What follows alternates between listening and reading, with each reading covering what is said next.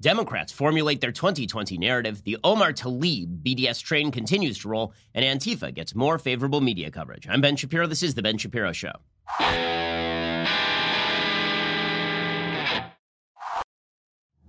Alrighty, well, we have a lot to get to today. We'll get to the Antifa hubbub in Portland a little bit later on in the show, plus we'll get to the economic update. But we begin today with the Democrats trotting out the new narrative for 2020. And it was obvious that this was going to be the narrative for 2020. The truth is it was the narrative for 2012. It just wasn't the narrative for 2016. So in 2012, the Democrats ran on the platform that, effectively speaking, there was no great way for the United States to get past its racial bias, except by electing Barack Obama president of the United States again. That was the only good way to do this. And Mitt Romney thus had to be thrown under the bus. Mitt Romney was a terrible, no good, very bad man. Mitt Romney was the kind of fellow who was going to put people back in chains, in the words of Joe Biden. Well, then in 2016, the Democrats switched it up because Hillary Clinton was the nominee. And it turns out it's difficult to run on a narrative of American racism. Well, your nominee is a white woman. And so now we are moving forward to 2020. Donald Trump has been the president by that point for 4 years, and people are looking for a narrative to use against Trump. Now, there are many narratives that the Democrats could use against Trump in 2020. They could do what Joe Biden has done. They could use a character narrative, that Donald Trump is short on character, that Donald Trump is divisive and derisive, that Donald Trump is mean and cruel and alienates suburban women.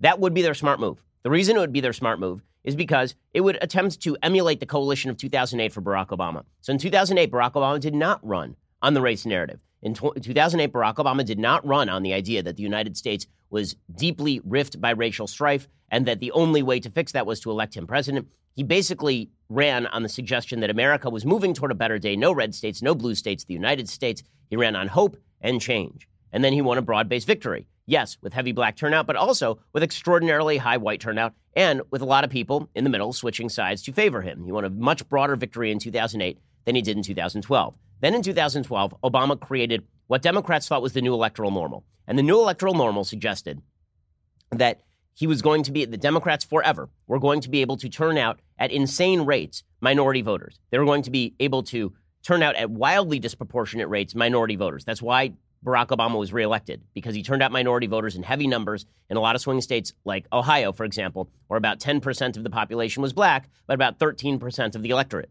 was black. So Democrats in 2016 thought, okay, the new normal is 2012, not 2008. And they thought that Hillary Clinton was going to be able to draw exactly those same black voters, and they would show up at exactly the same rates, and then she would run away with the election. It didn't happen. Well, now move forward to 2020, and Democrats have to make a choice. Do they choose to run on Barack Obama circa 2008, or do they choose to run on Barack Obama circa 2012? And it is becoming more and more obvious that Democrats are addicted to the narrative that 2012 is the new coalition, not 2008. That running on the basis of Trump's moral shortcomings and lack of character is not a winning strategy. Instead, the strategy is going to be that Donald Trump is a vicious racist, that America is terribly, horribly sinful and racist, and racism is built into its DNA, and the only way to fix that is to elect a Democrat. Now, that's going to be very awkward if Joe Biden is the nominee. If Joe Biden is the nominee, it's going to be extraordinarily awkward for Democrats to run on the race narrative, because Joe Biden's own racial history is, as we have seen from Kamala Harris's critiques of him, at least somewhat checkered, going all the way back to the 1970s and desegregation through busing and all of this. But if they were to nominate somebody like Cory Booker or Kamala Harris, it becomes a lot simpler. In any case, the media, who are well-educated white liberals who live in major metropolitan areas, it turns out that they are more interested in the racial narrative than they are in the reach out to the white folks in the middle of the country narrative. They're more interested in replicating the 2012 Obama coalition than they are in replicating the 2008 Obama coalition. And this mirrors some of the statistics that we have seen about the political preferences of white, upper-educated college liberals living in major cities. That those are the people who are the foundation of the new woke politics. And it is more important to appeal to those people than it is to appeal to the people in the middle of the country, according to Democrats, because those are the people who constitute the media. And so you're seeing the Democratic Party embrace their 2020 strategy. Their new 2020 strategy, it turns out, is not only that Donald Trump is a racist, but that Donald Trump is representative of a long line of American racism stretching all the way back to slavery, and that America is rife with endemic problems that are created by slavery and that cannot be wiped out absent total revolution. That is the narrative that Democrats are trying to draw. It justifies their revolutionary rhetoric. It justifies their radicalism. It justifies nearly everything. If it turns out that America was based in, rooted in, not just that America was reliant upon economically but that America was, all of its institutions were infected with and infused with and rooted in and based on slavery, then the only way to fix those institutions is to rip them down to branch and tree. I mean, the entire thing must be ripped down. And that is what Democrats are now claiming, as we will see. Democrats, particularly, again, those media radicals, this is the narrative they are pushing. We'll get to that in just 1 second. I'll explain what the narrative is and why it is taking a grain of truth and then blowing it up into a massive, massive lie. Right? Again, slavery is a massive part of America's founding. It is not the root of America's founding. We'll get to that in just 1 second. First, let's talk about how you staff your business. So let's say that you did, let's say a podcast, for example, and let's say it was somebody's job during that podcast to make sure that the microphone that was normally attached to your shirt actually was attached to your shirt. And that didn't happen. Well, then you might think to yourself, hey, I need a new employee. And that's when you look to ZipRecruiter, ZipRecruiter.com. ZipRecruiter sends your job posting to over 100 of the web's leading job boards, but they don't stop there. As applications come in, ZipRecruiter analyzes each one and then spotlights the top candidates so you never miss a great match. ZipRecruiter is so effective that 4 out of 5 employers who post on ZipRecruiter get a quality candidate through the site within the very first day. Right now, my listeners can try ZipRecruiter for free at this exclusive web address, ZipRecruiter.com/dailywire. That's ZipRecruiter.com/DAILYWIRE, ZipRecruiter.com/dailywire. ZipRecruiter is indeed the smartest way to hire. And if you don't intend on firing a producer, you just want to add another producer whose sole job it is to make sure that microphone is added to your shirt, then you should check out ZipRecruiter.com/dailywire. Make sure that your employees are the best and make sure that they live on tenterhooks every time you read an ad. ZipRecruiter.com/dailywire. Go check them out right now. Okay, so as I say, the Democratic narrative leading up to 2020 is now being formulated. And it's being formulated in real time. It's being backfilled. And it's being backfilled because it turns out that the Democratic narrative was supposed to be Donald Trump is a Russian tool. And it's no longer Donald Trump is a Russian tool. Now it is America is rife with racism. And Donald Trump is representative of the James Buchanan South. That Donald Trump is representative of John C. Calhoun.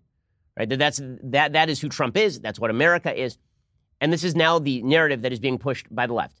Now, as I say, as we will see, there is more than a grain of truth to the idea that slavery was a deeply rooted, endemic part of American life for several hundred years, right? Beginning in 1619 and ending officially in 1863. Right? Yes, that is official. It depends on whether you're dating it from the Emancipation Proclamation or the 14th Amendment. Might say 1865. In any case, the fact is, slavery was, of course, a massive part of America's history. Jim Crow was a massive part of America's history. But it is a lie to suggest that America was founded based on slavery. Surely the Puritans who arrived on the Mayflower were not there to bring slavery about, nor was it the Southern economy that lent the great strength of America's economy her strength. We'll get to that in just 1 second. But here's the thing. Beto O'Rourke, who is now trying to channel exactly what the media want from him. So Beto O'Rourke is a man in search of love. Beto O'Rourke had that love back in the 2018 Senate race against Ted Cruz. He had it going, right? It was going to be his moment, and the media loved him for it. Well, now Beto O'Rourke is a man in search of love. He is searching for media love, and the only way he can see toward finding it is becoming the most white, woke person on planet Earth. So yesterday, Beto announces his campaign. His campaign is that America was founded on racism, and so we need a woke white guy who was born into immense privilege. He's worth about $9 million because his daddy was very, very wealthy and very, very powerful in his area. We need that guy to lead us to a broader American future. And this country, though we would like to think otherwise, was founded on racism, has persisted through racism, and is racist today. But this racism, though foundational, for so long, it had flown under the surface. But it was only until this administration and this president that racism was invited out into the open. Trump is the real America, according to Beto O'Rourke. Right? Trump is representative of America's true, dark, evil, slave-ridden heart. Now, you may be saying to yourself, I've never held a slave. I am not a racist. And you're right. You've never held a slave. You're not a racist. But according to the Democrats, even if you are not a racist, you still suffer from the after pangs of white supremacy. It is buried deep within you. It is unconscious. It's exactly as AOC said a couple of weeks ago in a tweet thread. White supremacy is so deeply embedded in American life that there is no way of extricating it from American life, which suggests that the only solution is radical chemotherapy. But if the cancer is everywhere, if it has infected the entire body politic, The only answer is radical chemotherapy. And that's what Beto is calling for. This justifies the radical changes Democrats are calling for. It justifies the overthrow of a lot of the wonderful, great things about America. Because after all, if all those wonderful, great things are rooted in one of the most evil institutions in the history of mankind, it's difficult to make the moral case for them being retained, even if they have had some good positive effects. As we will see, this is exactly what the New York Times is about to claim. So the New York Times has launched something called the 1619 Project. Now, on its face, there is nothing wrong with the 1619 Project. There's nothing, not only is there nothing wrong, there's something quite good about America learning about its own history, about staring the evils of racism in the face, about staring the evils of slavery and white supremacism and Jim Crow directly in the face, recognizing their ugliness. Too many Americans don't know much about slavery. They just hear it as a word, and they don't understand the tremendous suffering. I mean, if they've never read any of the slave memoirs. They've never read Frederick Douglass. They've never watched any of the documentaries about slavery. They haven't looked at any of the materials. They don't understand the deep cruelty, the malignant malice and racism and evil of slavery. Many Americans don't understand how that was projected forward 100 years through Jim Crow, how institutions took slavery as their model and then used that in order to keep black people down and segregate them and destroy their lives and make it impossible for them to progress in American society. Too many black folks in the United States, right? That is stuff that, of course, should be taught about. And if the 1619 Project were that would be one thing. But the 1619 Project is not that, as it turns out. The 1619 Project is about something that is much deeper and much more radical. And that is radically rethinking America as the quote-unquote product of slavery, that everything in America is due to slavery, that America's founding ideology is a slave ideology. It's an ideology about promoting and promulgating slavery. And so, as we'll see, the New York Times has shifted its premise. Now, the reason the New York Times is doing this is purely political. This is not because they've suddenly become interested in educating the American people about slavery 150 years after it ended. That is not what is going on here. This is a political move by the New York Times, and they're basically admitting as much. We'll get to that in just 1 second. First, I look at screens all day long, right? Whether I'm looking at the cameras, whether I'm looking at this screen right here in front of me, whether I'm looking at my phone. I'm looking at screens all day long. That can give you a real headache. Okay? And then when I go home, I'm watching TV with my wife sometimes, more screens. Probably out of every 15 hours a day that I am awake, probably 7 or 8 of them I'm staring at some form of screen. I'm not unusual that way. Most Americans are doing the same thing. Well, maybe that's giving you eye trouble. Maybe it's making your vision worse. Well, this is one of the reasons why you need Felix Gray blue light filtering glasses. You need to protect your eyes from the effects of the screen because you're not going to stop looking at the screens, nor should you. I mean, you have to work. The majority of Americans live with tired, dry eyes, blurry vision, headaches caused by screens. If this sounds familiar, Felix Gray glasses are for you. Felix Gray glasses filter out 90% of high-energy blue light and eliminate 99% of glare coming from your daily barrage of screens. Unlike other blue light filtering glasses, Felix Gray uses proprietary blue light technology embedded into the lens as opposed to a cheap coating that can chip or scratch over time. Felix Gray's glasses, they are fashionable, high-quality blue light protection, widely accessible by offering a variety of frames for all face shapes and style preferences. I've got these Felix Gray glasses. I wear them around the office. Believe it or not, it makes me look awesome. I look like an MSNBC host, just as cool. But actually, they're really good looking. Felix Gray glasses are available in non-prescription, prescription, readers, as well as adult and kid sizes. Don't go another day looking at screens without the help of some Felix Grays. Go to felixgrayglasses.com/Ben for free shipping and 30 days of risk-free returns or exchanges. That's felixgrayglasses.com/Ben. They look terrific. And again, they will protect your eyes, which is the most important thing. felixgrayglasses.com/Ben. Go check them out right now. Okay, so as I say, this is part of a narrative that is now being driven by the media. And that narrative is, again, rooted in a basic truth, which is that slavery was a serious part of America's founding, that it was a massive part of America's history, which, again, I think most people know on a basic level but don't understand at a root emotional level. All of that would be fine and dandy. But that is not what the 1619 Project really is about. The 1619 Project is really about driving a narrative ahead of 2020. The Washington Examiner reported last week that Dean Baquet, the executive editor of the New York Times, said recently that after the Mueller report, the paper has to shift the focus of its coverage from the Trump-Russia affair to the president's alleged racism. Baquet said that they had built up their entire staff, basically, to cover Trump-Russia, and then it turns out that Mueller blew up that narrative. And Baquet said, I think we've got to change. The Times must, quote, write more deeply about the country, race, and other divisions. I mean, the vision for coverage for the next 2 years is what I talked about earlier, said Baquet. How do we cover a guy who makes these kind of remarks? How do we cover the world's reaction to him? How do we do that while continuing to cover his policies? How do we cover America that's become so divided by Donald Trump? And that in and of itself is an editorial decision that it's Trump dividing America as opposed to pre-existing divisions that have been exacerbated and made worse by President Trump. And then he continues. He vows a vision for the paper for the next 2 years. Quote, how do we grapple with all the stuff you're talking about? How do we write about race in a thoughtful way, something we haven't done in a large way in a long time? That, to me, is the vision for coverage. You all are going to have to help us shape that vision, but I think that's what we're going to have to do for the rest of the next 2 years. And in case you think that that is the Washington Examiner taking this stuff out of context, it is not. There's a full transcript of Dean Baquet's exchange. He's the executive editor of the New York Times. His exchange with a bunch of staffers that was obtained by Slate. And in the middle of this exchange, he references the 1619 Project 3 separate times. And here is what he said. I'll give you each of the context. He says, quote, what I'm saying is that our readers and some of our staff cheer us when we take on Donald Trump, but they jeer at us when we take on Joe Biden. They sometimes want us to pretend he was not elected president, but he was elected president. And our job is to figure out why and how and to hold the administration to account. If you're independent, that's what you do. The same newspaper that this week will publish the 1619 Project, the most ambitious examination of the legacy of slavery ever undertaken in a newspaper to try and understand the forces that led to the election of Donald Trump. In other words, slavery led to the election of Donald Trump, and the 1619 Project is an attempt to explain that. And that is what he is saying. You just heard me quote him. And that, of course, is not the only time that Dean Baquet talked about the 1619 Project. A staffer asked him about the 1619 Project and said this, quote, hello, I have another question about racism. I'm wondering to what extent you think that the fact of racism and white supremacy being sort of the foundation of this country should play into our reporting. Just because it feels to me like it should be a starting point, you know? Like these conversations about what is racist, what isn't racist. I just feel like racism is in everything. This is what a staffer says to the executive editor of the New York Times. In everything. Yeah.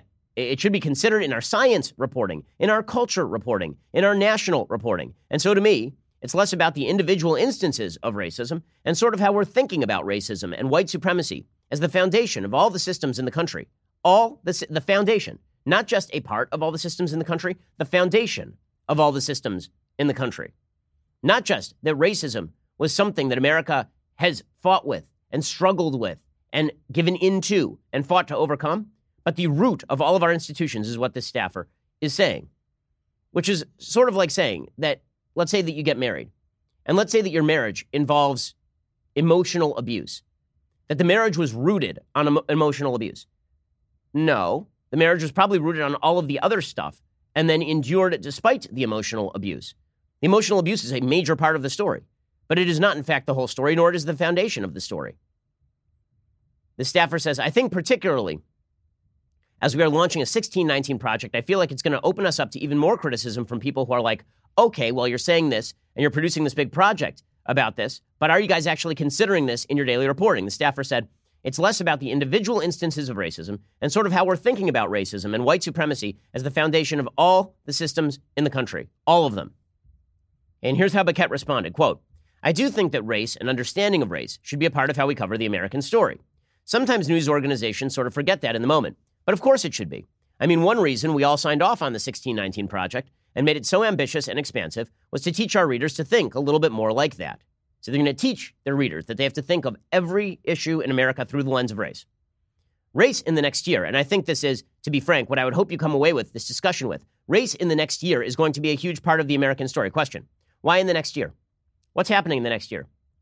Anybody? Bueller? The election, obviously. Race is only a part of the American story for the next year. How weird. How weird that the timeline matches up precisely with the 2020 election.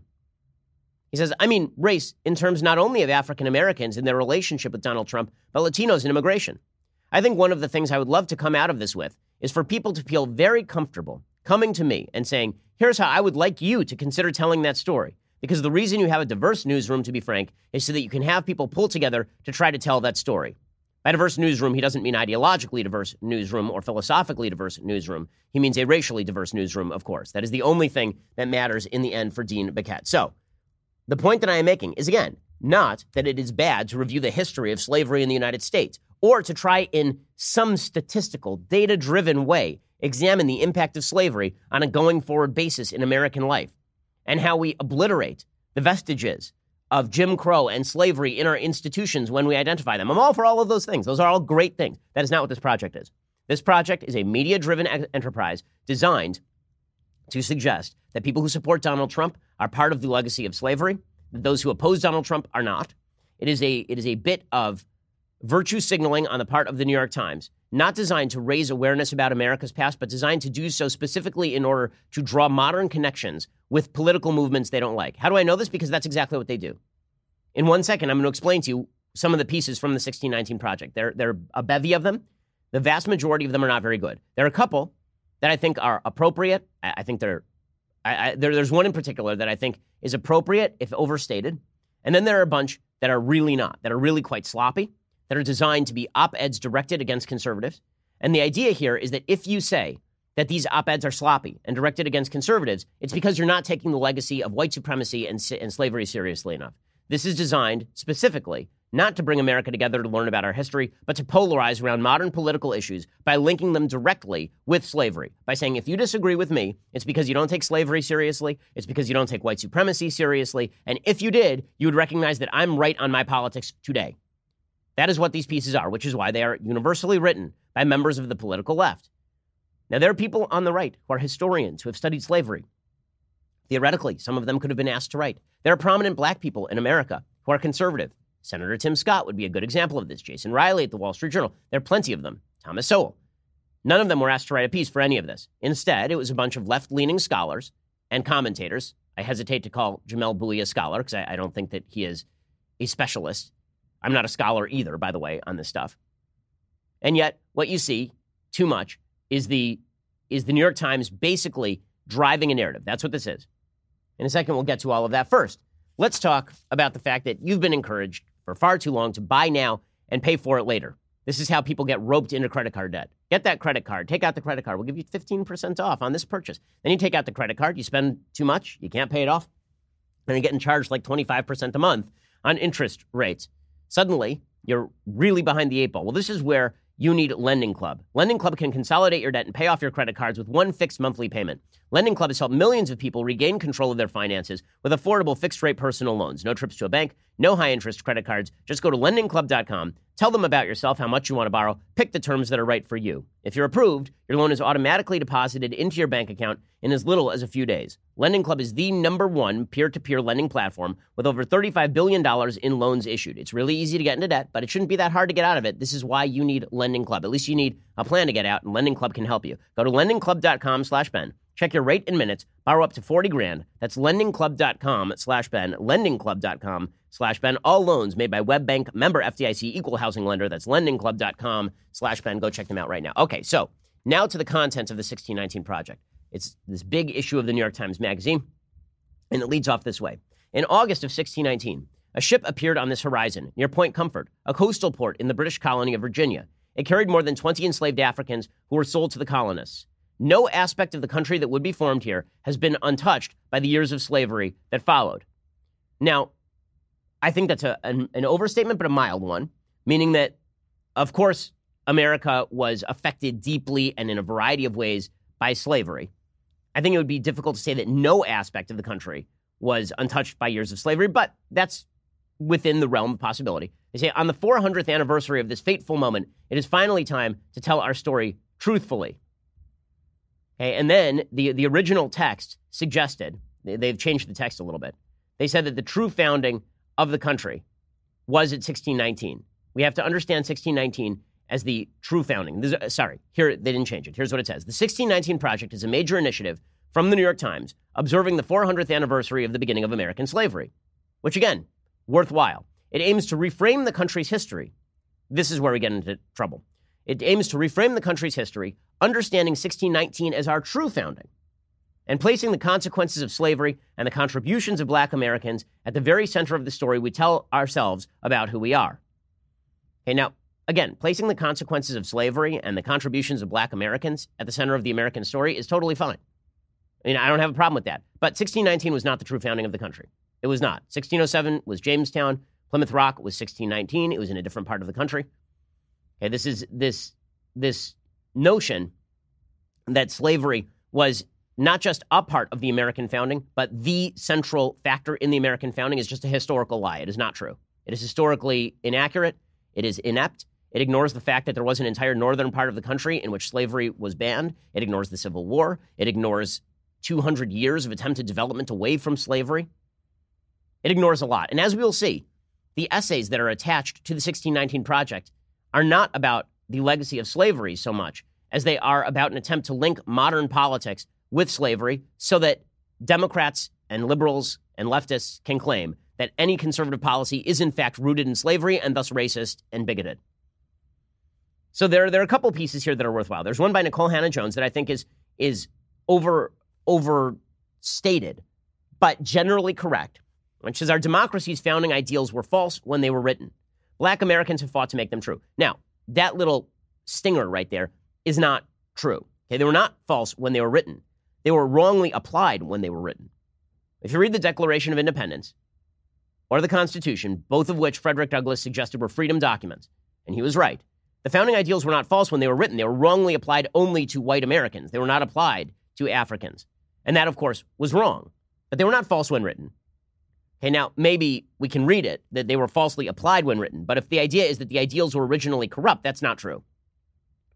This particular piece is actually fairly good, right? This piece, as I say, by Nicole Hannah-Jones, talks about how Black Americans have shaped America, changed America, made America better, helped America live up to its original eternal values. And that's good, right? That's worthwhile.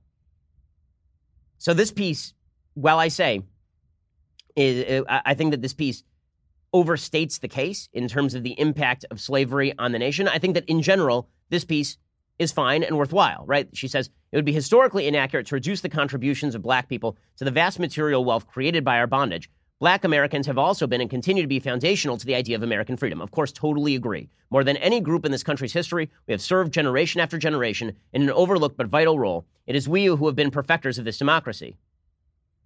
That is true, although I think that you would have to include among the people who have perfected the democracy all the people who fought to free slaves, including hundreds of thousands of white people who died to free slaves, including the abolitionist movement, which was generally led by white people. In other words, it was not just Black people fighting against white people, it was good people fighting against people who were wrong. And to boil that down to Black people versus white people is racially untrue. It is true that Black people were fighting for rights that they ought to have had. It is also true that they were joined in that fight by a huge number of people who did not share their race but did share their ideals. That is what made America great.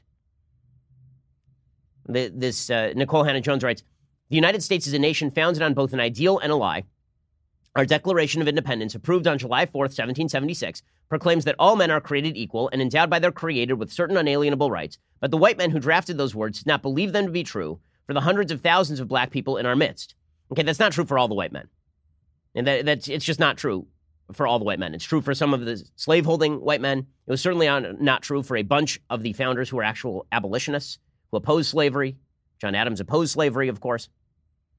Despite being violently denied the freedom and justice promised to all, Black Americans believe fervently in the American creed. Through centuries of Black resistance and protest, we have helped the country live up to its founding ideals. Again, all of this is fine. All of this is good. Okay, this particular essay is not the problem. It's the other essays that are the problem. Okay, so there are a bunch of other essays. These other essays link everything from capitalism to Trump to the criminal justice system to differences in medical outcome to slavery. So in other words, anything that the left doesn't like, any inequality is due to inequity, and any policy the left does not like is due to slavery. There's an essay in the New York Times Magazine as part of the 1619 Project that suggests that America's failure to embrace Medicare for all is rooted in slavery. That America's failure to embrace nationalized health care is rooted in slavery. Now, that's just idiocy. I'm sorry. That has nothing to do with history. And I've read all these pieces. Okay, these pieces have a common pattern. And it's very sloppy. It's very sloppy thinking, and it's very sloppy writing. First, the pieces open with talking about the depredations of slavery. Again, totally valid and worthwhile. We should all understand that. We should all know that. We should all learn the history. Got it. Worth it. Good. Then, they all fast forward about 150 years, and then they say, and just as slavery was bad then, here is an institution now I don't like, and it's connected to slavery. And they don't really explain how that institution is deeply connected with slavery. They just sort of fast forward and then make the assumption, and they assume that the good-hearted liberal readers at the New York Times will understand precisely what they're talking about because the good-hearted liberal readers at the New York Times wish to believe that their political opponents are pro-slavery and pro-Jim Crow. It's extraordinarily lazy. It's extraordinarily lazy writing by the New York Times editors, by the columnists, for the most part. and it is intellectually sluggish. It is just not tightly written. If you're going to make an argument like every institution in America is founded on slavery, that should be some pretty tightly reasoned stuff, because that's counterintuitive. It turns out that the North's industrial power was significantly greater than the South's agricultural power. And yet you have an essay in the New York Times suggesting that American capitalism is rooted in slavery. That's nonsense. It's just crap. The reason the South lost is because their enterprise was not free market or capitalistic. Capitalism is not rooted in the destruction of other people's human rights. That is a violation of free markets, because chief among the priorities of a free market is the ability to alienate your own labor. You can't enslave people in a free market if you live by free market systems. Okay, I'll get to this. Consent relies at the root of the free market system. We'll get to more of this in just 1 second. And again, this is the New York Times driving a narrative. It is not them exploring history. And my great fear is that the New York Times is purposefully doing this sort of stuff deliberately and cynically in order to suggest that if you disagree with the implications that they are drawing from slavery, that you are not taking slavery seriously. And that's a lie. You can take slavery and Jim Crow seriously. You can take racism seriously and still disagree with the New York Times that Medicare for all is not mandated by opposition to slavery, for God's sake. I'll get to that in just 1 second. First, got some great news. The Daily Wire has somehow managed to turn 4 years old, unbelievably.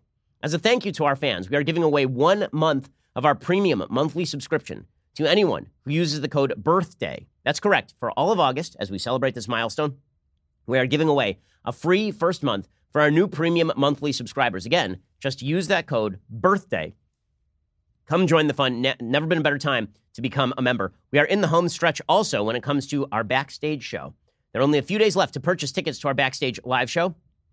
It's a special one-night-only event this Wednesday, August 21st, at the fantastic Terrace Theater in Long Beach, California. I'll be there. Daily Wire God King Jeremy Boring will be there. Andrew Klavan will be there. Michael Moles will be there. Live, we'll get into politics, pop culture. We'll answer your questions from the audience. Tickets are available at dailywire.com/backstage, including our limited VIP packages that guarantee premium seating, photos, meet and greets with each of us, a gift from me. I promise you it's beautiful, and more. They're selling fast. So head on over to dailywire.com/backstage. Get yours today. We're basically out of tickets, so if you want to buy today. dailywire.com/backstage. Go check us out right now. Please, we have said subscribe. And there are folks on the left who literally spend all day just trying to parse what we say so that they can target us for destruction. The way you prevent that is by going over to Daily Wire and subscribing right now and becoming part of the team that protects us from the cruelties of a left that seeks to destroy everyone with whom they disagree in the most cynical and nasty of ways. Go check us out at Daily Wire. We really appreciate it. We are the largest, fastest growing conservative podcast and radio show in the nation.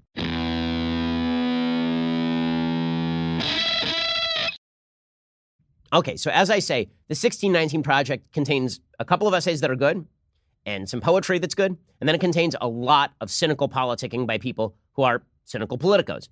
Take an example. There's a piece by Jamel Bouie. Now, Jamel Bouie is a very radical dude on politics. He still claims that Stacey Abrams is governor of Georgia.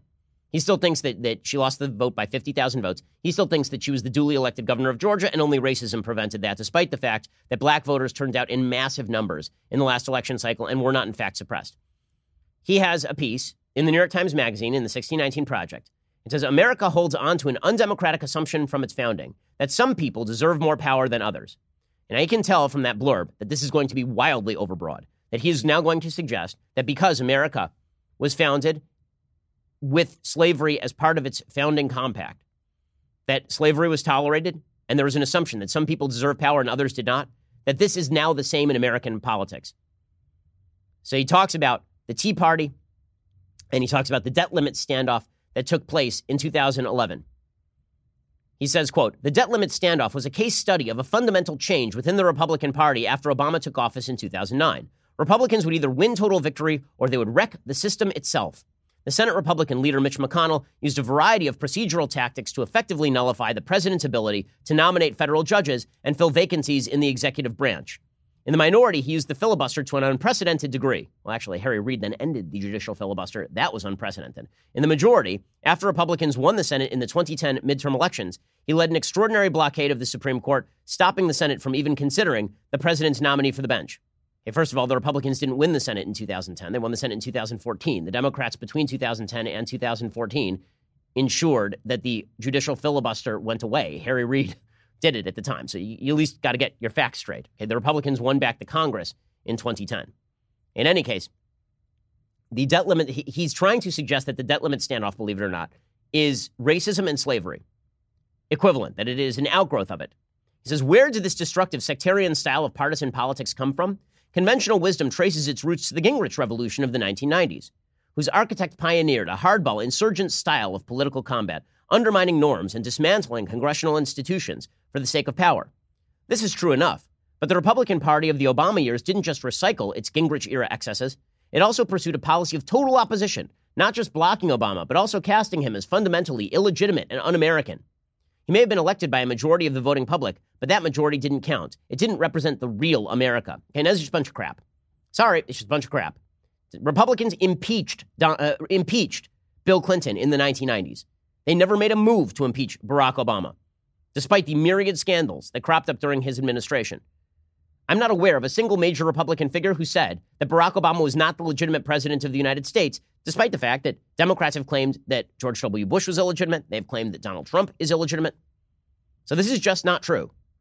And doubts about Barack Obama's belief system came from Barack Obama being an extraordinarily radical figure. Barack Obama said he wanted to fundamentally transform the nature of the country. That's a pretty radical statement. Jamel Bouie says Obama's election reignited a fight about democratic legitimacy, about who can claim the country as their own and who has the right to act as a citizen that is as old as American democracy itself. What a bunch of hooey. Really, what a bunch of hooey. Did anyone, who was claiming that Barack Obama did not have the right to act as a citizen? And the reactionary position in this conflict, says Bouie, which seeks to narrow the scope of participation and arrest the power of majorities beyond the limits of the Constitution, has its own peculiar history. Not just in the ideological battles of the founding, but in the other institutions that define the American Republic as much as any other. Okay, so basically, if you opposed Obama, it's because you were an outgrowth of slavery.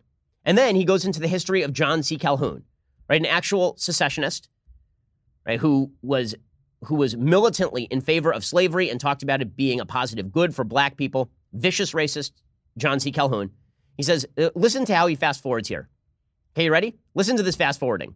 And this is I say, intellectually incredibly sloppy, incredibly lazy and sloppy intellectually. He says, Calhoun died in 1850. 10 years later, following the idea of nullification to its conclusion, the South seceded from the Union after Abraham Lincoln won the White House without a single Southern state. War came a few months later, and 4 years of fighting destroyed the system of slavery Calhoun fought to protect. But parts of his legacy survived. His deep suspicion of majoritarian democracy, his view that government must protect interests defined by their unique geographic and economic characteristics more than people, would inform the sectional politics of the South in the 20th century, where solid blocks of Southern lawmakers worked collectively to stifle any attempt to regulate the region. Okay, a couple of things here. One, suspicion of majoritarian democracy is not unique to John C. Calhoun. Okay, that is true for everyone from Montesquieu to John Locke. It is true for all of the Enlightenment philosophers who lay at the foundation of American democracy. If you read the Federalist Papers, there is deep concern about majoritarian democracy, which is why we have checks and balances. So this is not unique to John C. Calhoun. Calhoun used it in the worst possible way and for the worst possible excuse. But to blame a belief in federalism on favoring slavery is just historically illiterate. Bouie says, despite insurgencies at home, the Populist Party, for example, swept through Georgia and North Carolina in the 1890s, reactionary white leaders were able to maintain an iron grip on federal offices until the Voting Rights Act of 1965. And another thing worth noting here, when he says majoritarianism ought to rule the day, populism ought to rule the day, you know who was a majoritarian populist president? Probably our first one, maybe our second after Teddy Roosevelt, Woodrow Wilson, a brutal, horrible racist who declared himself a big man governing with the will of the people through majority, without reference to the checks and balances of American government. Those checks and balances were designed to protect, in many cases, what one justice in the Supreme Court called in a case called Caroline Products, a discrete and insular minority. In other words, black people have largely been a discrete and insular minority throughout American history. The system should have been designed to protect those discrete and insular minorities, not just majorities. Majoritarianism for most of American history was the worst threat to black people in the United States. And he says, even then, the last generation of segregationist senators held on through the 1960s into the early 2000s, united like their predecessors by geography and their stake in Jim Crow segregation. They were a powerful force in national politics, a bloc that vetoed anything that touched their regional prerogatives. So now he has fast-forwarded all the way from 1865 to the early 2000s, and now he's going to claim that everything that he opposes is an outgrowth of slavery. He says there's a homegrown ideology of reaction in the United States inextricably tied to our system of slavery. And while the racial content of that ideology has attenuated over time, the basic framework remains: fear of rival political majorities, of demographic replacement, of a government that threatens privilege and hierarchy. So now if you oppose Bernie Sanders, a government that threatens privilege and hierarchy, then that's because you've been somehow infused with the spirit of slavery. The past 10 years of Republican extremism is emblematic. The Tea Party billed itself as a reaction to debt and spending, but a close look shows it was actually a reaction to an ascendant majority of black people, Latinos, Asian Americans, and liberal white people. Okay, this is such self-praising nonsense. Okay, it must make you feel real good to label all your political opponents secret slavery advocates. The larger implication is clear, says Jamelle Bouie. A majority made up of liberals and people of color isn't a real majority. No, it's a real majority. But many of us have concerns about a pure majoritarian system, and those concerns are embedded in the Constitution of the United States for good reason. Majorities sometimes do horrible things to minorities, as Jamelle Bouie, of all people, should understand. Anybody who's minority in America should understand that majorities, they're called minorities for a reason. Majorities can hurt minorities. That's been a lot of the history of the United States. That's why we should enshrine protections for minorities, why we should have checks and balances, for example. The recent attempt to place a citizenship question on the census was an important part of this effort to write people out of the polity, to use every available tool to weaken their influence on American politics. So now Jamelle Bouie is trying to connect the effort to determine who's an illegal immigrant in the country to slavery and racism. And then you wonder why conservatives are not taking the 1619 Project at face value? Because the people who are writing it are not taking it seriously. If you took seriously talk about slavery, you wouldn't connect questions about citizenship in the census with slavery. That is an unserious thing to do. And it turns out a bunch of the pieces are like this. Okay, perhaps the silliest piece comes courtesy of Matthew Desmond, who's written a book called Eviction. That's actually a pretty interesting book, but he has a tendency to ascribe to American capitalism all of the problems that individuals experience in their lives. He has a piece that cuts against the very foundations of economic theory for the last 200 years. He has a piece blaming capitalism on slavery. So we've already had Jamelle Bouie saying that everything that he doesn't like in today's politics is because of slavery. Now we have Matthew Desmond writing a piece that says, in order to understand the brutality of American capitalism, you have to start on the plantation. Weird, because I thought that if you wanted to understand capitalism, you might start with, industrial era revolution, the Industrial Revolution in Britain. Maybe you start with managerial capitalism in the United States post-Civil War. Maybe you start with financial capitalism that begins in the United States in the 1970s and 80s. To start with the most backward part of the American economy, part of the American economy so backward that the entire South was overrun simply through the sheer industrial might of the North, is pretty incredible. But Matthew Desmond somehow manages to turn this ridiculous trick. He connects Martin Shkreli to slavery. Not kidding you. So again, you want to make the argument that slavery ought to be examined as part of the legacy of American institutions? Do it. But this is not the way to do it. This is irresponsible, and it's cynical, and it's obviously politically motivated.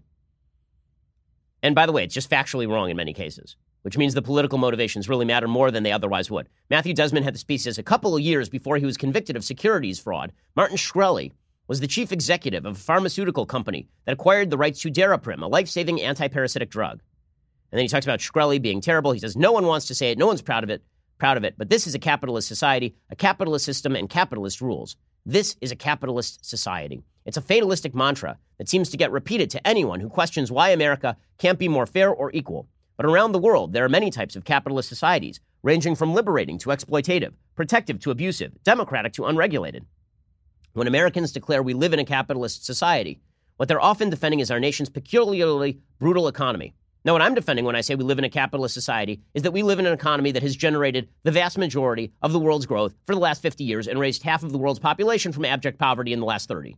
That's what I'm talking about when I say we live in a capitalist society. But according to this columnist for the 1619 Project, Matthew Desmond, those searching for reasons the American economy is uniquely severe and unbridled have found answers in many places. But recently, historians have pointed persuasively to the natty fields of Georgia and Alabama, to cotton houses and slave auction blocks as the birthplace of America's low-road approach to capitalism. And then he talks about this is the same sloppy intellectual move. We're going to move directly from slavery is bad to capitalism is slavery, which is a hell of a move. So he talks about nearly 2 average American lifetimes have passed since the end of slavery, only 2. It's not surprising we can still feel the looming presence of this institution, which helped turn a poor fledgling nation into a financial colossus. The surprising bit has to do with many of the eerily specific ways slavery can still be felt in our economic life. Oh, really? You mean the agricultural economy? That represents what, 3% of the American economy? Nearly none of it based in cotton and none of it rooted in slavery right now? That's the legacy of, like, what are you talking about? You're talking about industrial capitalism in the North was rooted in slavery? You're going to have to explain that one. You're going to have to explain why financial capitalism is rooted in slavery. And as it turns out, he doesn't. He just immediately jumps from the evils of slavery and then fast forward. What is his connection? His connection is that slaveholders had a system of management of their plantations, and that those systems of management were what? Adopted by the industrial North? That's absurd. It's absurd on its face. They were not adopted by the industrial North. That would suggest that these plantations were the site of incredible and disproportionate productivity as opposed to the North. Now, they did become more productive over time through these managerial processes and mostly through the use of machineries like the cotton gin. But the fact is that the industrial North was way more powerful than the South, and it was not close. Slavery is a net drag on an economy because to hire people, it turns out, is cheaper than to have slaves, that people are motivated to work when they are paid and not owned, aside from all the endemic moral evil of slavery. As an economic prospect, slavery is not good for your economy. Nonetheless, this article argues that capitalism is rooted in American slavery, which is just silly. He says the uncompromising pursuit of measurement and scientific accounting displayed in slave plantations predates industrialism. Northern factories would not begin adopting these techniques until decades after the Emancipation Proclamation. But supposedly it had to do with slavery, so you're telling me that it started in the South, but it was wonderful. It worked amazing. It was wonderful economically, but it wasn't adopted for decades but it was rooted in slavery. He tries to connect people using Excel to slavery. I am not kidding you. He says companies have developed software that records workers' keystrokes and mouse clicks, along with randomly capturing screenshots multiple times a day. The core impulse behind that technology pervaded plantations. Unbelievable. Unbelievable. No, literally unbelievable. He says, consider a Wall Street financial instrument as modern sounding as collateralized debt obligations, CDOs, those ticking time bombs backed by inflated home prices in the 2000s.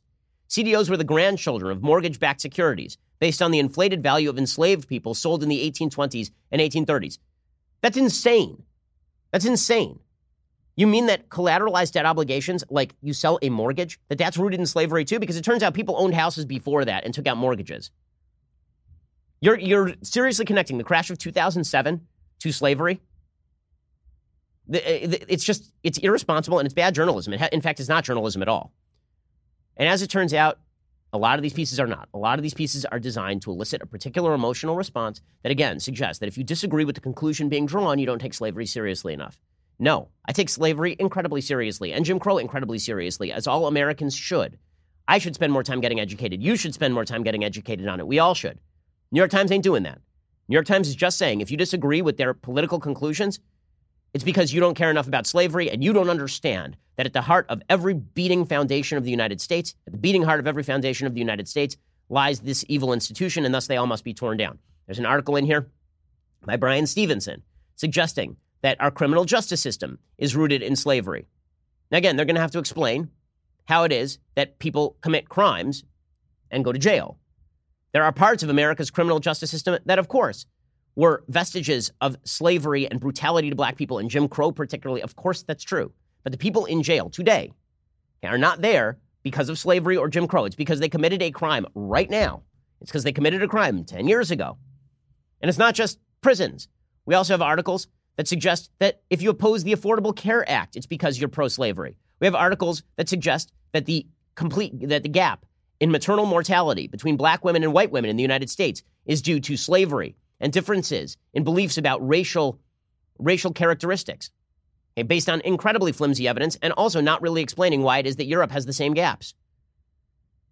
And Europe, of course, eliminated slavery a lot earlier than the United States. So as I say, this is a narrative. It's a narrative that's being driven. And the kickback against it should be on that level. It should not be on the level of we shouldn't study this stuff. And I don't really see a lot of people who are making that case.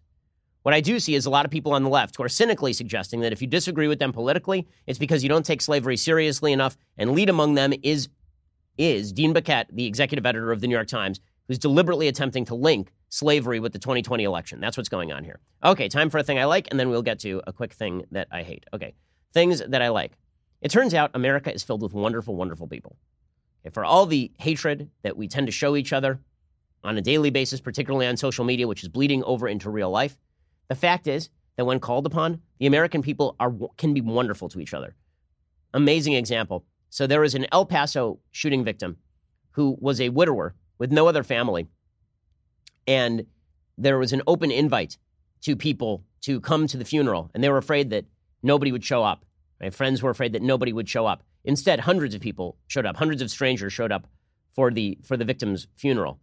There's still a lot of good-hearted, compassionate people in the United States, lest we forget. Tony Basco lost, as you said, the love of his life, Margie. They'd been married 22 years. She was one of the 22 people killed at the Walmart. He has no other family in the world. And all of a sudden, we see a total inside and outside of this church of at least 850 people. And I just want to give you a look at this line, how far it spreads. And keep in mind, right now in El Paso, it is 99 degrees outside. And this is the line here. People waiting here with the fans, and most of them are from the El Paso area and also nearby New Mexico, but I've talked to people also from California, from Arizona, and from Utah. I mean, it's amazing. People driving in from surrounding states to be part of a funeral that they don't know the person. It's amazing stuff. America is still a great country and becoming better in its tolerance, becoming better in its willingness to overlook differences and its acceptance of people who are different. That's a wonderful, wonderful thing. Divisive attempts to tear Americans apart, whether it's coming from the right, left, or center, are bad. And this is evidence. I mean, people are looking to be out there for each other, and they should be. Okay, time for a quick thing that I hate. So clashes broke out in Portland over the weekend because it was a weekend in Portland, and there were some dueling rallies, one by the Proud Boys and one by Antifa. We've seen these sorts of things break out routinely. Naturally, the media covered this as though it were fascist and anti-fascist. Doesn't matter that Antifa has gotten extraordinarily violent with people in the past, including in Portland. They beat up my friend Andy Ngo. Democrats still will not denounce Antifa. They're going to go along with this bizarre notion that Antifa actually is anti-fascist and not just a bunch of thugs in masks running around beating people up. And here is a list of Democrats who are how they responded to TPUSA's Benny Johnson when he asked them to denounce Antifa. Here's Senator Kirsten Gillibrand, for example. I was wondering if you could take this opportunity to denounce Antifa as a hate group. I don't know what Antifa is. Would you be willing to publicly denounce Antifa today? Thank you. Would you, Mayor Blasio? We're a little bit in a rush. Nope. Will you denounce Antifa, Senator Sanders? Oliver. Would you be willing to publicly denounce Antifa today? Would you be willing? For the question. Yeah. Would you be willing? That's Julian Castro. Would you Nope. be willing to publicly denounce Antifa? Corey? Nope. No Would you be Booker. willing to denounce Antifa publicly right now? I'm not denouncing anybody. You're not denouncing Antifa. It's Marianne Williamson. Okay, and it just goes on and on and on and on.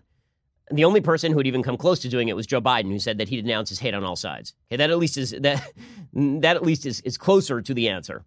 Okay, but the fact that the Democrats, that people on the left continue to cover for Antifa is pretty telling about what they want from American politics. Antifa are really bad folks, really, really bad people. Okay, they are people who have threatened my life, the lives of people that I know. The fact that you cannot get a willingness to denounce, just the same way that on the right, you should have a willingness to denounce white supremacists and people who get violent. It's getting ugly. So the flip side of people gathering together to try and band together against the forces of darkness is people who will not do so, apparently, including leading Democratic politicians. Alrighty, we'll be back here later today with 2 additional hours of content. I'm Ben Shapiro. This is The Ben Shapiro Show.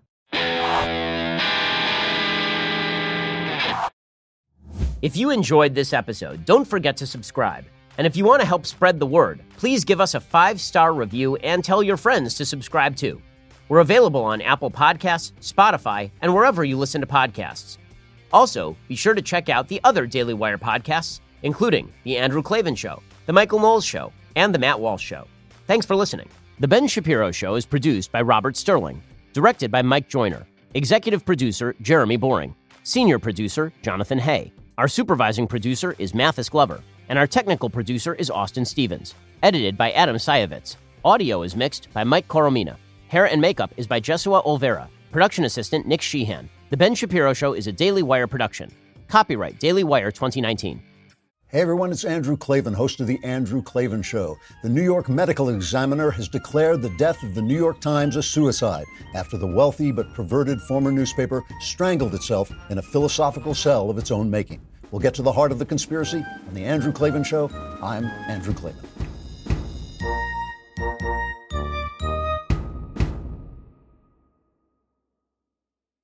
We'll get to more on this in just 1 second. First, Pure Talk believes in American values, and that free should mean, like free. So when you switch to Pure Talk today, you'll get a free Samsung 5G smartphone. There's no 4-line requirement, no activation fee, just a free Samsung that's built to last with a rugged screen, quick charging battery, and top-tier data security. Qualifying plans start at just $35 a month for unlimited talk, text, 15 gigs of data, and a mobile hotspot. Pure Talk gives you phenomenal coverage on America's most dependable 5G network. It's the same coverage you know and love, but for half the price of the other guys. The average family saves almost $1,000 a year. So I challenge you to choose a company that actually doesn't hate your guts and shares your values. Let Pure Talk's expert U.S. customer service team help you make the switch today. Go to puretalk.com/Shapiro to claim your eligibility for your free brand new Samsung 5G smartphone and start saving on wireless today. Again, go to puretalk.com/Shapiro to switch to my cell phone company. I've been using them for years. They're fantastic. You'll love them as well. Go to puretalk.com/Shapiro and claim your eligibility on that free brand new Samsung 5G smartphone. Start saving.